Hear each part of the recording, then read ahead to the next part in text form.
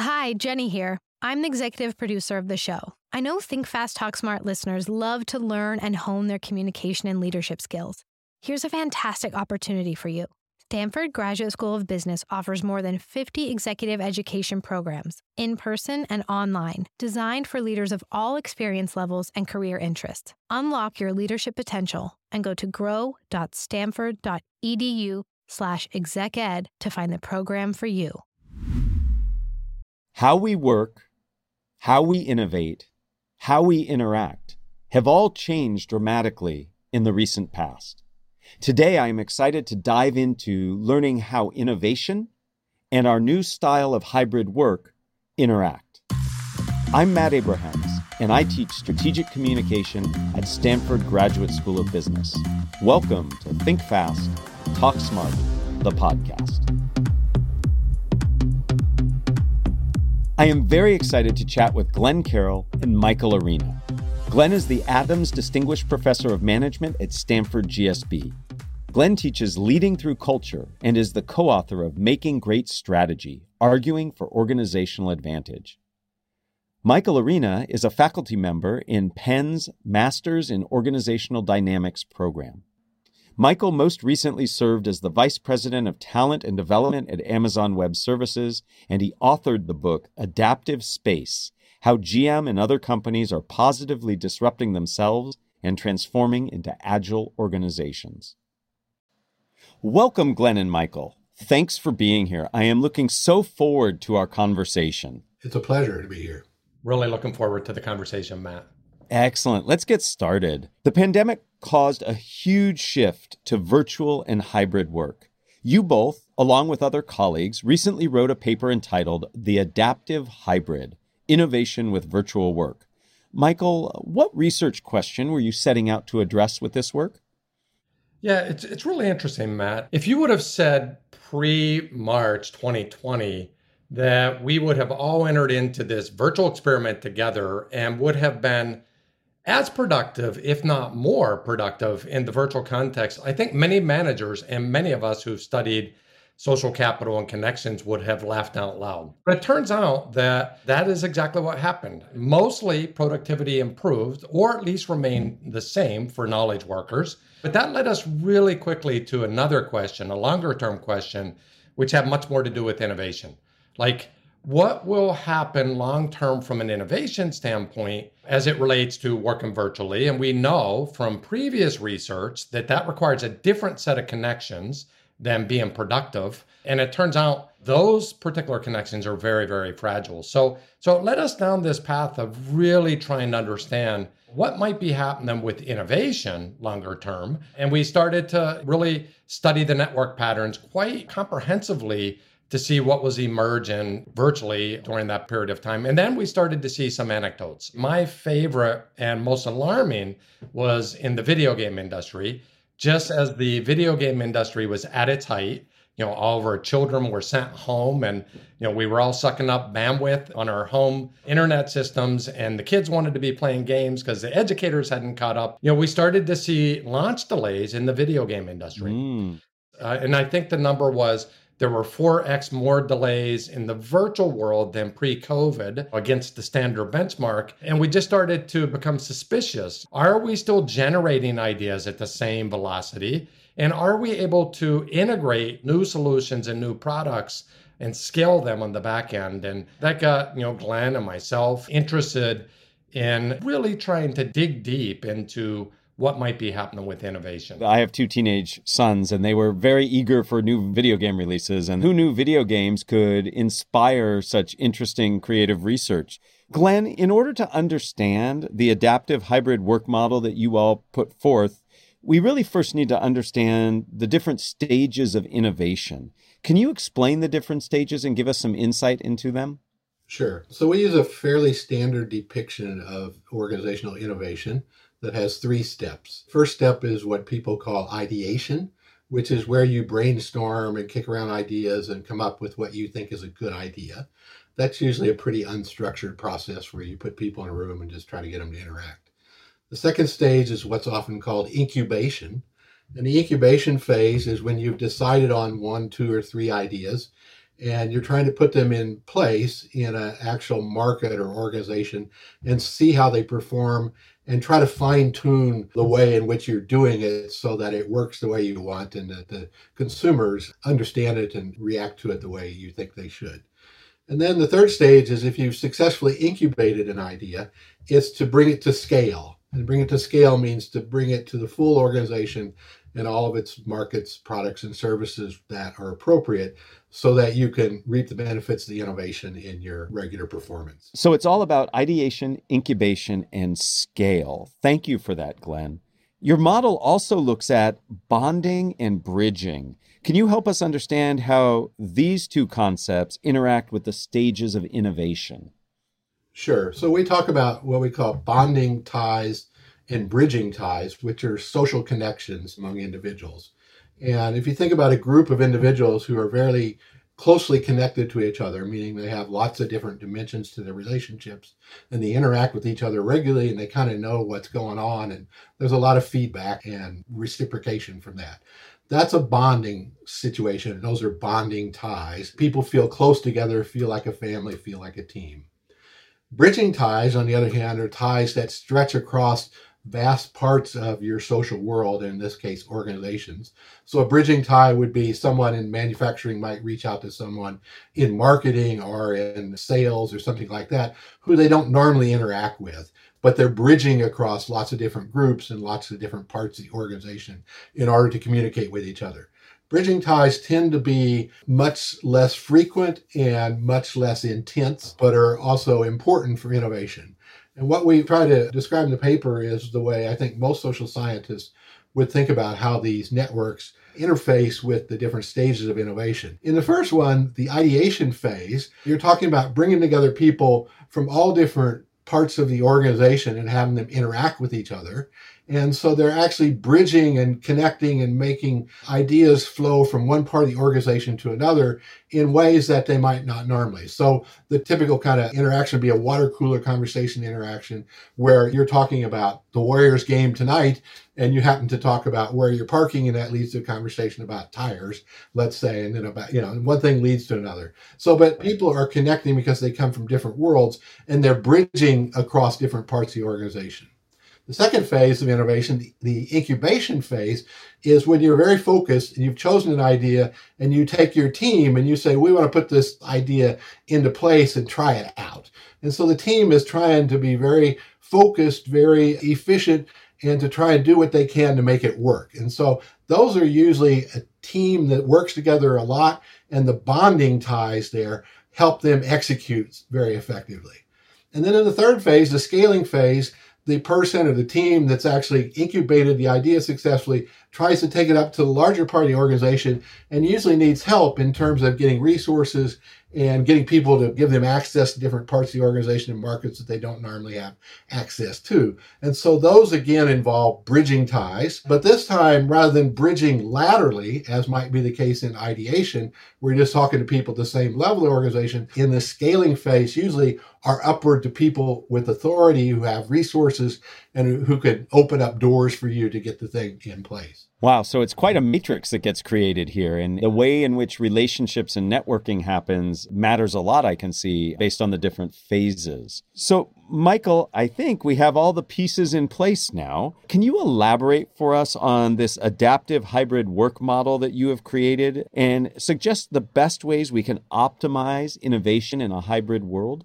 Yeah, absolutely. And really just to build upon what Glenn just went through, the research that we went out and embarked upon across multiple companies suggested to us that the type of social capital in a virtual world showed up differently. In other words, and I'll go way back to the beginning of our conversation, bonding social capital actually increased immediately into the pandemic. With our closest colleagues, it actually went up as much as 40%. Wow. With a few more distant colleagues, there's been some research out there that said maybe at least an increase of 20%.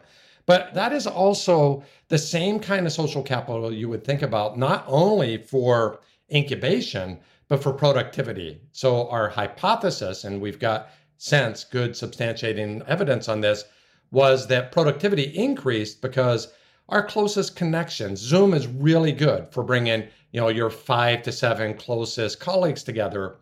And so we didn't miss a beat in the area of productivity. Turns out incubation was also positively affected during the initial stages of the pandemic. However, the opposite side of that, our bridging connections that Glenn talked about, dropped off a cliff about 30% in literally the first few months, which is what made us suspicious about, can we continue to ideate across the organization as we've lost these bridging connections? And then with the video game industry, are we able to scale on the back end and synchronize these things up for formal endorsement without the appropriate bridging connections? And that is essentially what the paper's about. I think a lot about Lee Fleming's work up at Harvard. What it takes to discover new ideas from a social network standpoint is the exact opposite of what it takes to build those ideas.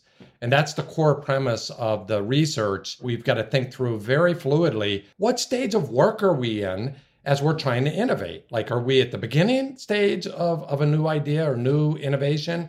And do we need bridging connections? Or are we in the middle? Are we building? Or are we trying to scale? And the adaptive hybrid is basically suggesting that we need to be much more adaptive in the way we think about hybrid work. It's perhaps the most foolish advice, in my opinion, I'm not going to speak for Glenn, although I believe he believes this as well, is to say, come back in the office 2 to 3 days a week. To me, that's like playing social lottery. You increases your chances of connecting with people, but it's not very deliberate at all. If you're not there when you need to be there with other teams that you're dependent on, you don't really increase your odds all that significantly.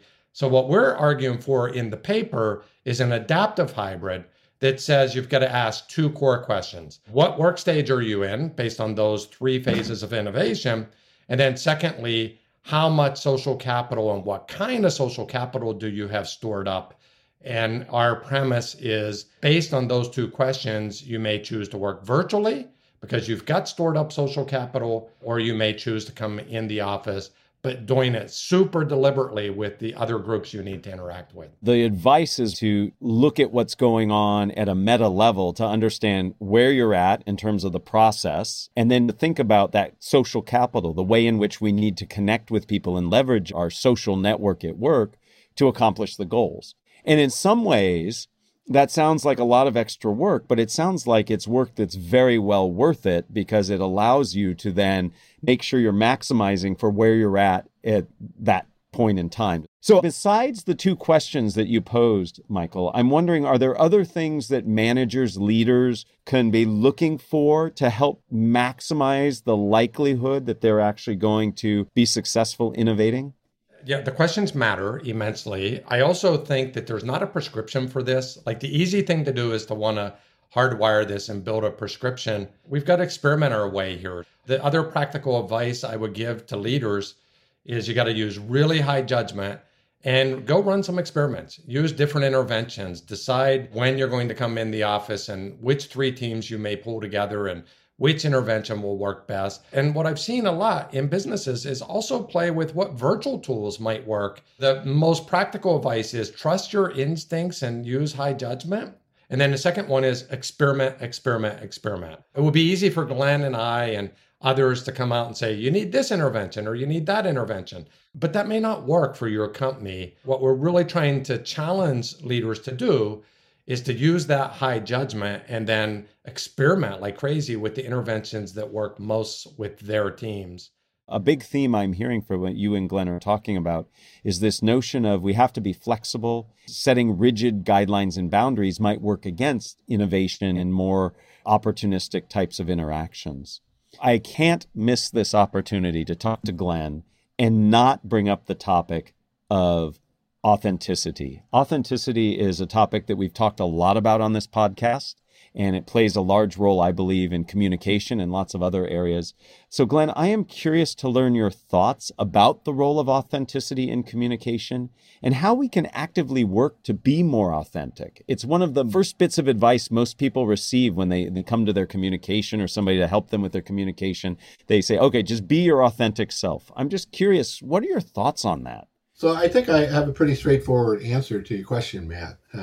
And my answer would be that Someone is an authentic communicator when they are the same person in public speaking that they are in private. That is, you don't see a change in the character, the demeanor, or even the things the person says. They're really the same person. And I think if you say someone's an authentic communicator, that's a great compliment, because it says that they're really natural when they're speaking in public, and they're not going to tell you something different than they would have in private. Yeah, interesting. So being that same person, speaking the same way. I don't know if you have any data on this, Glenn, but I'm just curious. When we all moved to virtual communicating or communicating in an intermediated way, I think a lot of us became inauthentic just because we had so much to pay attention to. I mean, we've got all these volumes and buttons and all this. Do you have any instinct as to the difficulty that virtual communication had on authenticity or its impact on authenticity? So I don't have any data, and I haven't seen any really good research on that. I mean, my impression is pretty similar to yours. I think that a lot of people became what I would consider much more artificial when they're online than they were in person. On the other hand, you see the same thing, when people get up and speak in person sometimes. It's not just a virtual setting where you see that. You think like, wow, that's a different person. I've had people say, well, I don't know, just something happens and I become a different person when I'm speaking. I don't necessarily think that's a bad thing. Some people are probably better communicators when they're doing that, but it does make you wonder what's going on that makes a person change. Absolutely. Well, maybe there's some research and collaboration that we can do on that, because I'm fascinated by how the environment influences people's authenticity. Before we end, I'd like to ask both of you the same 3 questions I ask everybody who joins me. Are you guys up for that? Yeah. Absolutely. Excellent. All right, we'll start with you, Glenn. If you were to capture the best communication advice you have ever received as a 5 to 7 word presentation slide title, what would it be? So I'm going to sound like I'm pandering, but this is really true, Matt. So I was watching one of your videos, and you were talking about people who got nervous when they speak. Yeah. And your advice was just reflect at that moment and tell yourself, oh, that's just me being nervous. And in fact, if I had known that when I was much younger, I think it would have helped me with a lot of anxiety I had in public speaking. It really is true. Once you just realize, like, this is a normal thing and this is still you, that it relaxes you entirely.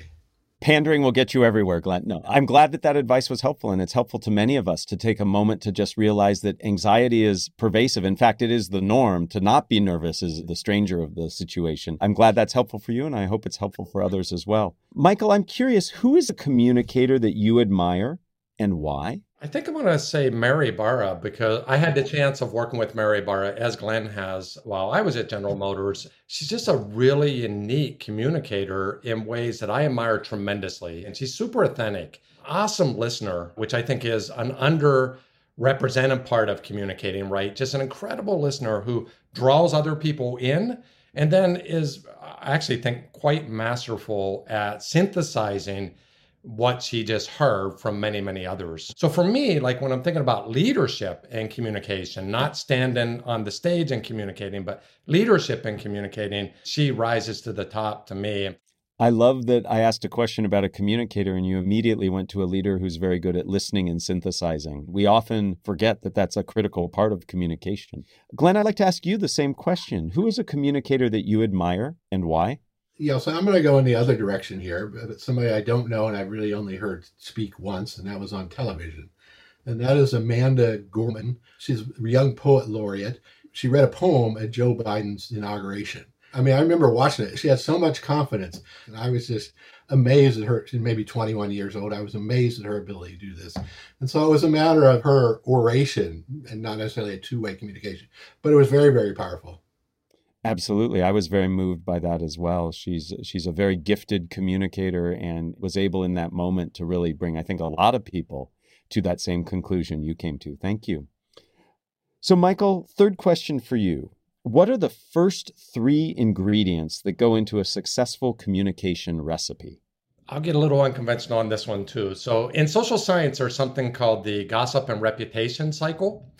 And it's basically how a message will be picked up and carried, if you want to think about it, virally across the network. For me, I think about it this way. It's got to be short. It's got to be a snippet because we communicate to others in snippets. It won't carry if it's not short. It's got to be compelling. Like if it's not meaningful, no one's going to repeat it and it's not going to travel across the network. And probably most importantly is it's got to be interesting to the person you're communicating to. I'm never going to repeat something that someone else says if I can't find something in it that was interesting to me or relevant to the audience is another way of thinking about that. Those are the three things I think about is short, meaningful, and interesting to the audience or the individual that you're communicating to. Who knew we could learn so much from gossip in terms of what makes for effective communication, but certainly being concise, making sure it's meaningful and interesting and relevant make a big difference. I certainly want to make sure that the work that you two do is not seen as gossip, but is seen as very critical. And I've really enjoyed the conversation. Your adaptive hybrid model, I think, is really informative for all businesses to think about as we navigate our way through this. And really your mantra of experiment, try, learn how to make this work for an individual organization really makes a lot of sense. I thank you very much for your time and for your insights. Thank you. Thank you, Matt. You've been listening to Think Fast, Talk Smart, the podcast, a production of Stanford Graduate School of Business. This episode was produced by Michael Riley, Jenny Luna, and me, Matt Abrahams. Find more resources and join in the conversation by searching LinkedIn for Think Fast, Talk Smart. Download and subscribe wherever you find your podcasts. Hi, Matt here. Seasoned leaders know that today's ever-changing landscape demands constant evolution. Stanford Executive Education offers you just that, a chance to refine your approach and stay ahead of the curve. Join us this summer at the Stanford Graduate School of Business for one of our on-campus C-suite programs to enrich your perspective, amplify your effectiveness, and shape the future with conviction. Go to grow.stanford.edu/C-suite and apply today.